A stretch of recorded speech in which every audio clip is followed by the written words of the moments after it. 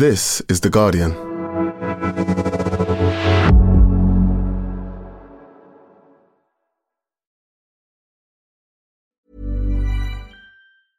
Cool fact, a crocodile can't stick out its tongue. Also, you can get health insurance for a month or just under a year in some states. United Healthcare short-term insurance plans, underwritten by Golden Rule Insurance Company, offer flexible, budget-friendly coverage for you. Learn more at uh1.com.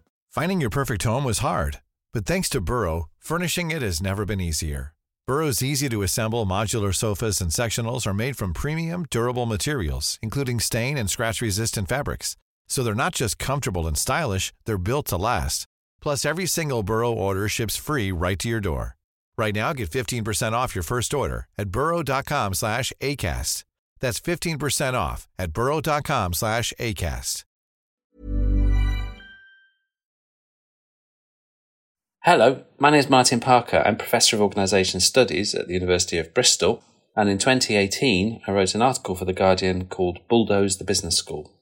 The article is based on a book I wrote in the same year called Shut Down the Business School, which was a book that was a long time coming and kind of pulled together a whole series of my complaints about the kinds of things that business schools teach and research, and the way in which those ideas are tangled up with the reproduction of all sorts of the problems that we're currently facing.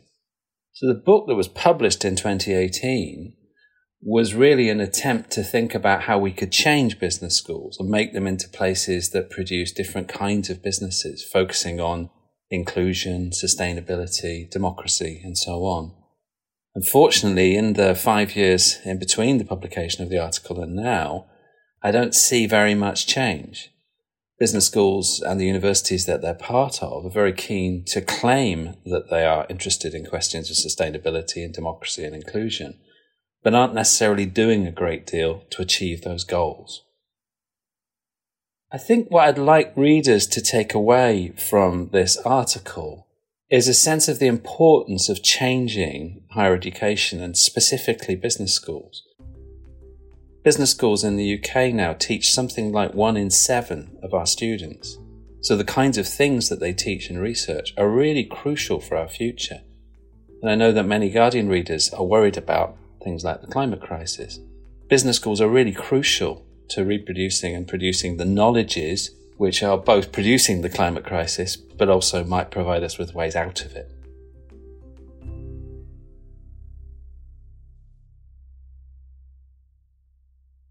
This article contains strong language.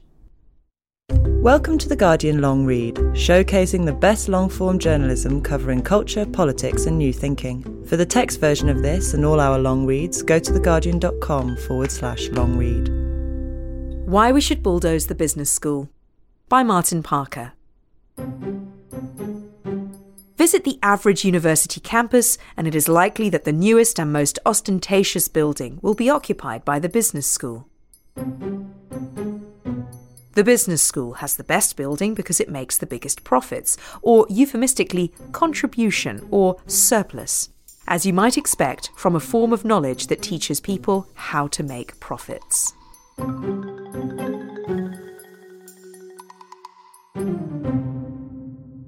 Business schools have huge influence, yet they are also widely regarded to be intellectually fraudulent places, fostering a culture of short-termism and greed. There is a whole genre of jokes about what MBA, a Master of Business Administration, really stands for.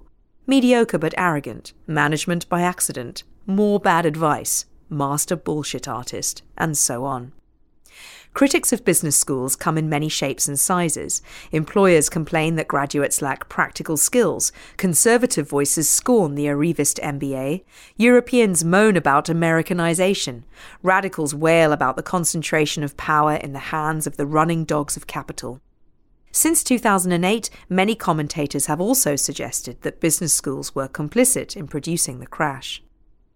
Having taught in business schools for 20 years, I have come to believe that the best solution to these problems is to shut down business schools altogether. This is not a typical view among my colleagues. Even so, it is remarkable just how much criticism of business schools over the past decade has come from inside the schools themselves.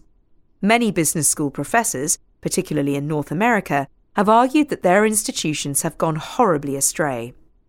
B-schools have been corrupted, they say, by deans following the money, teachers giving the punters what they want, researchers pumping out paint-by-numbers papers for journals that no one reads, and students expecting a qualification in return for their cash, or more likely, their parents' cash. At the end of it all, most business school graduates won't become high-level managers anyway, just precarious cubicle drones in anonymous office blocks. These are not complaints from professors of sociology, state policymakers, or even outraged anti-capitalist activists. These are views in books written by insiders, by employees of business schools, who themselves feel some sense of disquiet or even disgust at what they are getting up to. Of course, these dissenting views are still those of a minority. Most work within business schools is blithely unconcerned with any expression of doubt, participants being too busy oiling the wheels to worry about where the engine is going. Still, this internal criticism is loud and significant. The problem is that these insiders' dissent has become so thoroughly institutionalized within the well-carpeted corridors that it now passes unremarked, just an everyday counterpoint to business as usual. Careers are made by wailing loudly in books and papers about the problems with business schools. The business school has been described by two insiders as a cancerous machine spewing out sick and irrelevant detritus. Even titles such as Against Management, Fucking Management, and The Greedy Bastard's Guide to Business appear not to cause any particular difficulties for their authors. I know this because I wrote the first two. Frankly, the idea that I was permitted to get away with this speaks volumes about the extent to which this sort of criticism means anything very much at all. In fact, it is rewarded because the fact that I publish is more important than what I publish. Most solutions to the problem of the B-school shy away from radical restructuring and instead tend to suggest a return to supposedly more traditional business practices or a form of moral rearmament decorated with terms such as responsibility and ethics. All of these suggestions leave the basic problem untouched, that the business school only teaches one form of organising, market managerialism. That's why I think that we should call in the bulldozers and demand an entirely new way of thinking about management, business and markets. If we want those in power to become more responsible, then we must stop teaching students that heroic transformational leaders are the answer to every problem, or that the purpose of learning about taxation laws is to evade taxation, or that creating new desires is the purpose of marketing. In every case, the business school acts as an apologist, selling ideology as if it were science.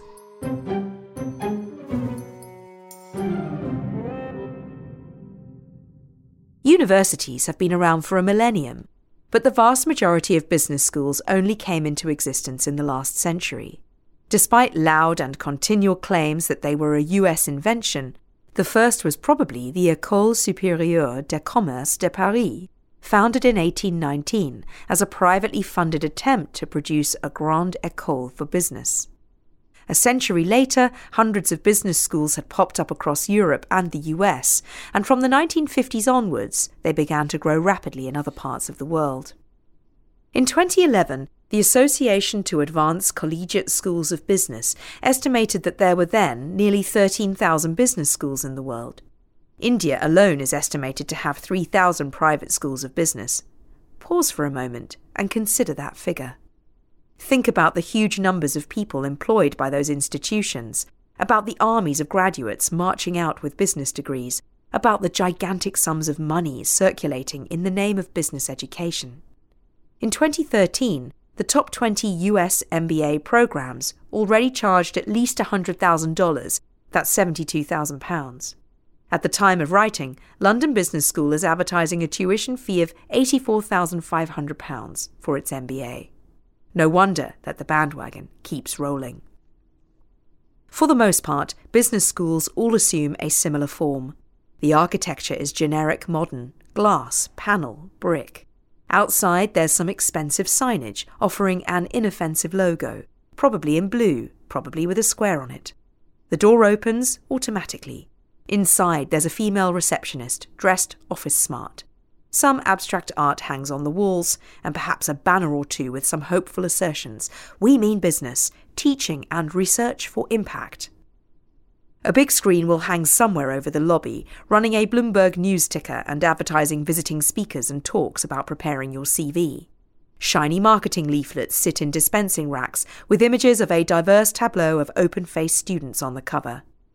On the leaflets, you can find an alphabet of mastery. MBA, MSc Management, MSc Accounting, MSc Management and Accounting, MSc Marketing, MSc International Business, MSc Operations Management. There will be plush lecture theatres with thick carpet, perhaps named after companies or personal donors. The lectern bears the logo of the business school.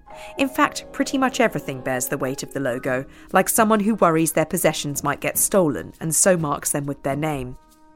Unlike some of the shabby buildings in other parts of the university, the business school tries hard to project efficiency and confidence. The business school knows what it is doing and has its well-scrubbed face aimed firmly at the busy future. It cares about what people think of it. Even if the reality isn't always as shiny, if the roof leaks a little and the toilet is blocked, that is what the business school dean would like to think that their school was like, or what they would want their school to be, a clean machine for turning income from students into profits.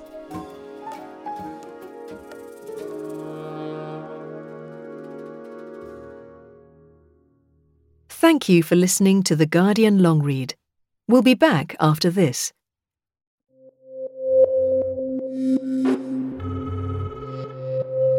It starts the same way. Can I tell you a secret?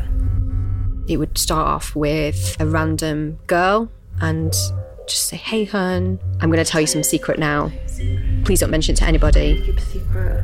But it quickly escalates. It just spread like a wildfire. I still sleep with clubs next to my bed. I didn't know how far this was going to go. People seldom show their true selves online. But one man, he's taken it much further. I was terrified. Who is the cyberstalker behind these messages? He actually said to me, "Good luck proving it's me." And why is he sending them? Because he became more and more isolated, he just went within himself even further. Do you punish someone for acting out whatever is going on in their mind that we don't understand? And if I could just turn back the clock. From The Guardian, I'm Shirin Khaleh, and this is Can I Tell You a Secret? A story about obsession, fear, and the lives we lead online. Listen to all episodes now. Search for Can I Tell You a Secret wherever you get your podcasts and hit subscribe.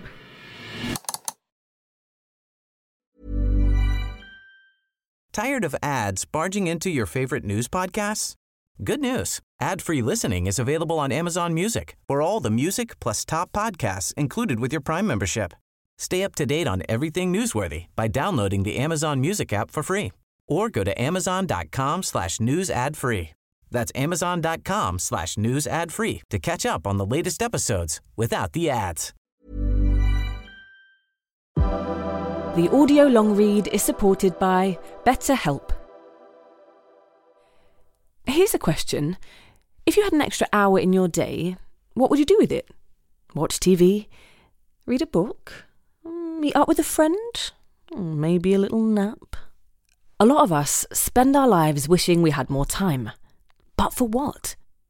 Perhaps to best answer that, you need to work out what's truly important to you, then make that a priority. Therapy can help you work out what's most important to you. It isn't just for those who've unfortunately experienced trauma in their lives. Therapy can be helpful for learning positive coping skills and for setting boundaries. It can empower you to be the best version of yourself. If you're thinking of starting therapy, give BetterHelp a try. It's entirely online and designed to be convenient, flexible, and suited to your schedule. Just fill out a brief questionnaire to get matched with a licensed therapist and switch therapists anytime for no additional charge. Learn to make time for what makes you happy with BetterHelp. Visit betterhelp.com/audiolongread today to get 10% off your first month. That's BetterHelp, HELP.com/audiolongread.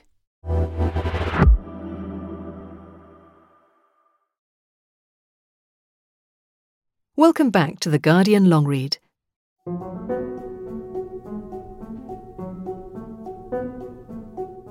What do business schools actually teach?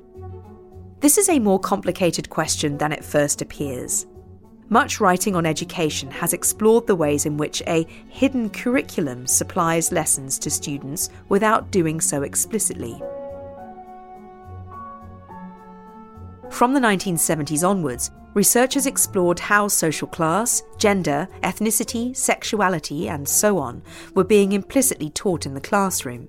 This might involve segregating students into separate classes, the girls doing domestic science and the boys doing metalwork, say, which in turn implies what is natural or appropriate for different groups of people. The hidden curriculum can be taught in other ways too, by the ways in which teaching and assessment are practiced, or through what is or isn't included in the curriculum. The hidden curriculum tells us what matters and who matters, which places are most important, and what topics can be ignored. A lot of work has been done on trying to deal with these issues. Materials on Black history, women in science, or pop songs as poetry are now fairly routine. That doesn't mean that the hidden curriculum is no longer a problem, but at least in many of the more enlightened educational systems, it is not now routinely assumed that there is one history, one set of actors, one way of telling the story. But in the business school, both the explicit and hidden curriculums sing the same song. The things taught, and the way that they are taught generally, mean that the virtues of capitalist market managerialism are told and sold as if there were no other ways of seeing the world. If we educate our graduates in the inevitability of tooth and claw capitalism, it is hardly surprising that we end up with justifications for massive salary payments to people who take huge risks with other people's money. If we teach that there is nothing else below the bottom line, then ideas about sustainability, diversity, responsibility, and so on become mere decoration.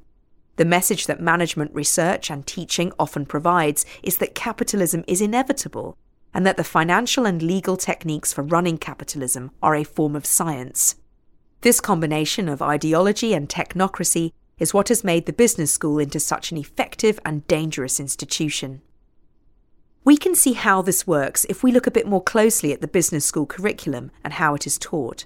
Take finance, for instance. This is a field concerned with understanding how people with money invest it. It assumes that there are people with money or capital that can be used as security for money, and hence it also assumes substantial inequalities of income and wealth. The greater the inequalities within any given society, the greater the interest in finance, as well as the market in luxury yachts.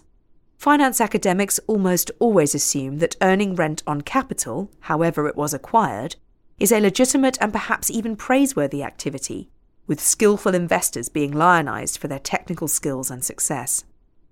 The purpose of this form of knowledge is to maximize the rent from wealth, often by developing mathematical or legal mechanisms that can multiply it. Successful financial strategies are those that produce the maximum return in the shortest period, and hence that further exacerbate the social inequalities that made them possible in the first place. Or consider human resource management.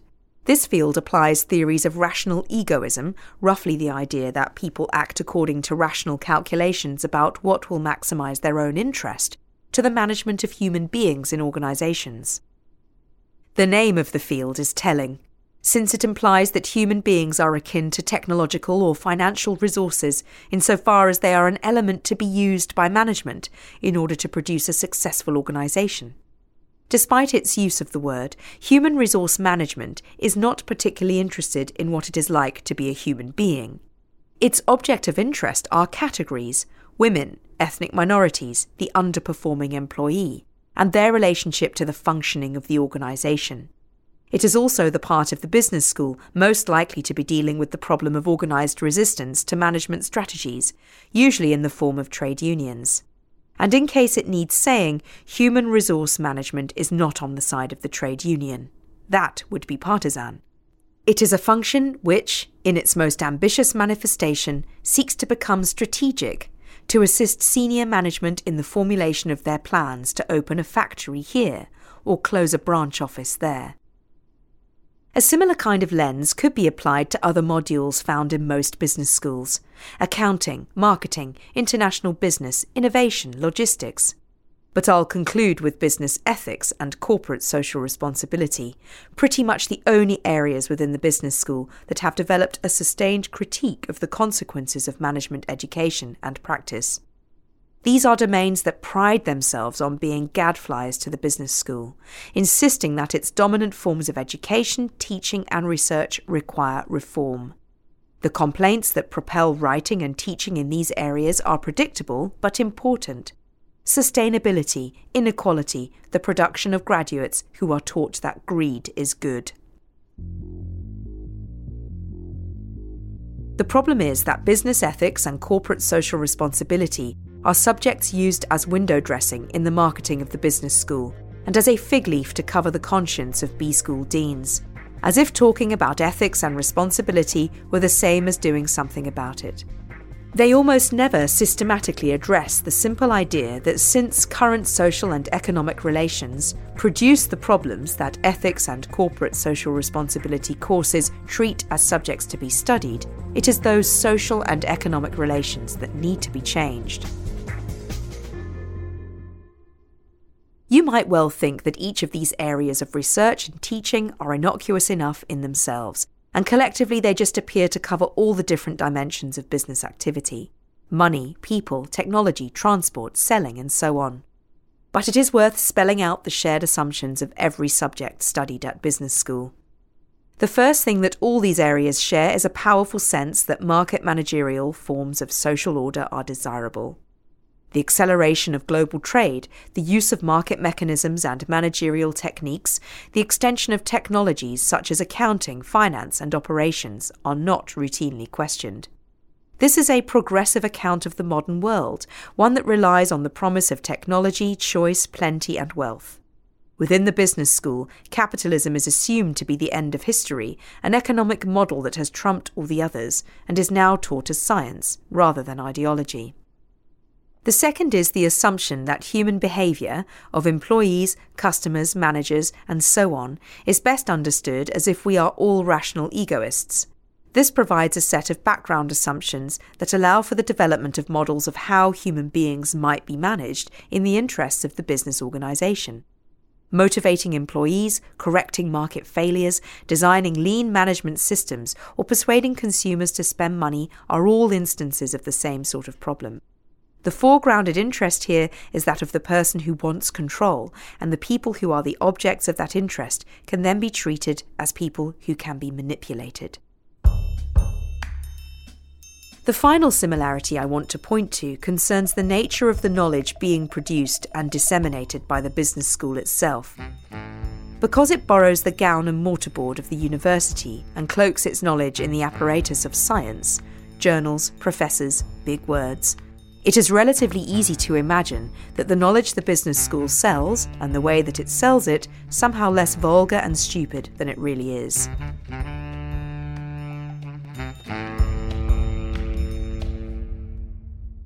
The easiest summary of all the above, and one that would inform most people's understandings of what goes on in the B school, is that they are places that teach people how to get money out of the pockets of ordinary people and keep it for themselves.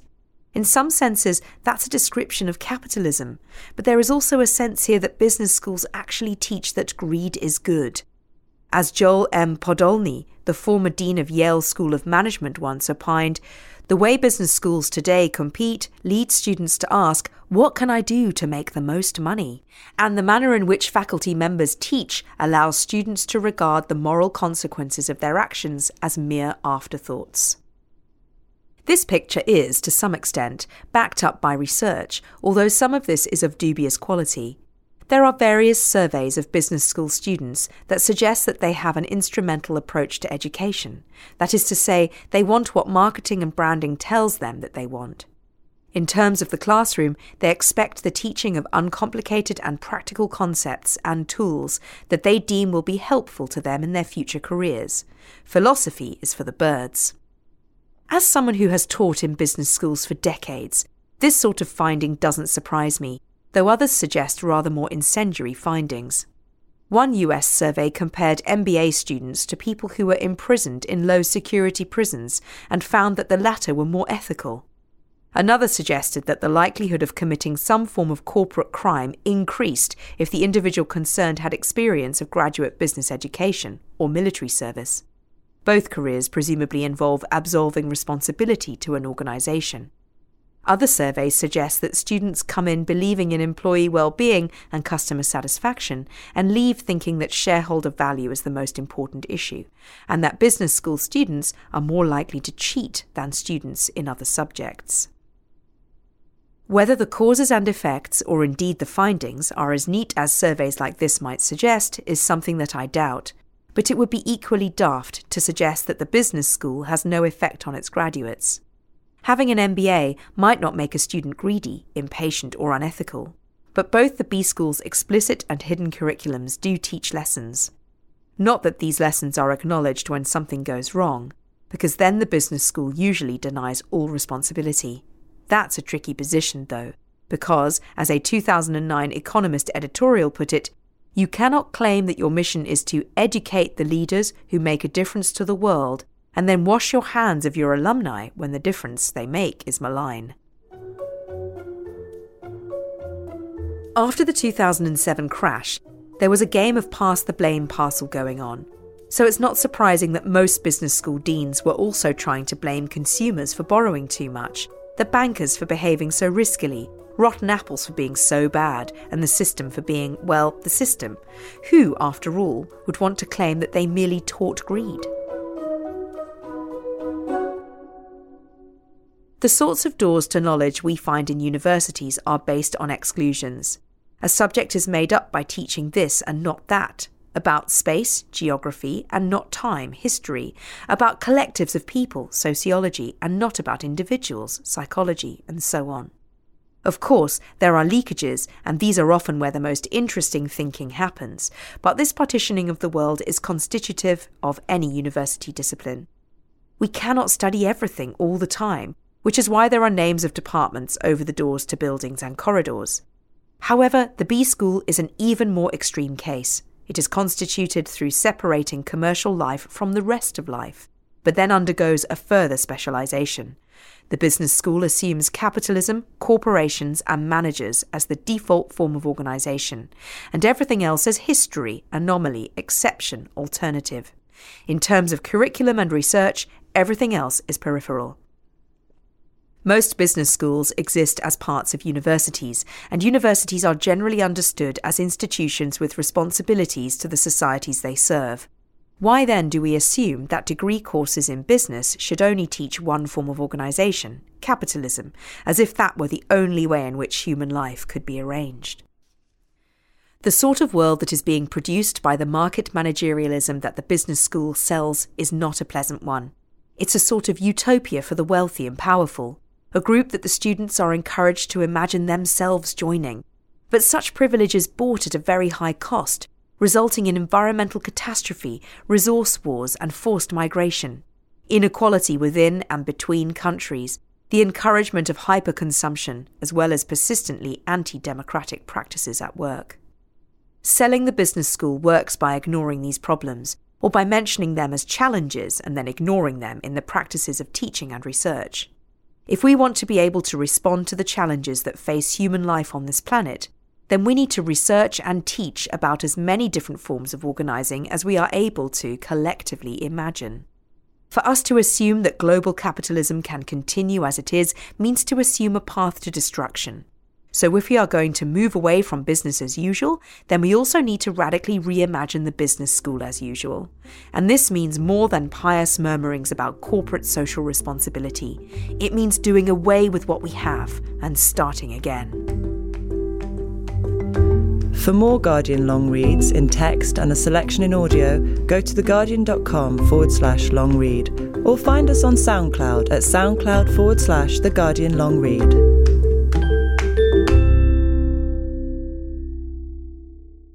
This is The Guardian.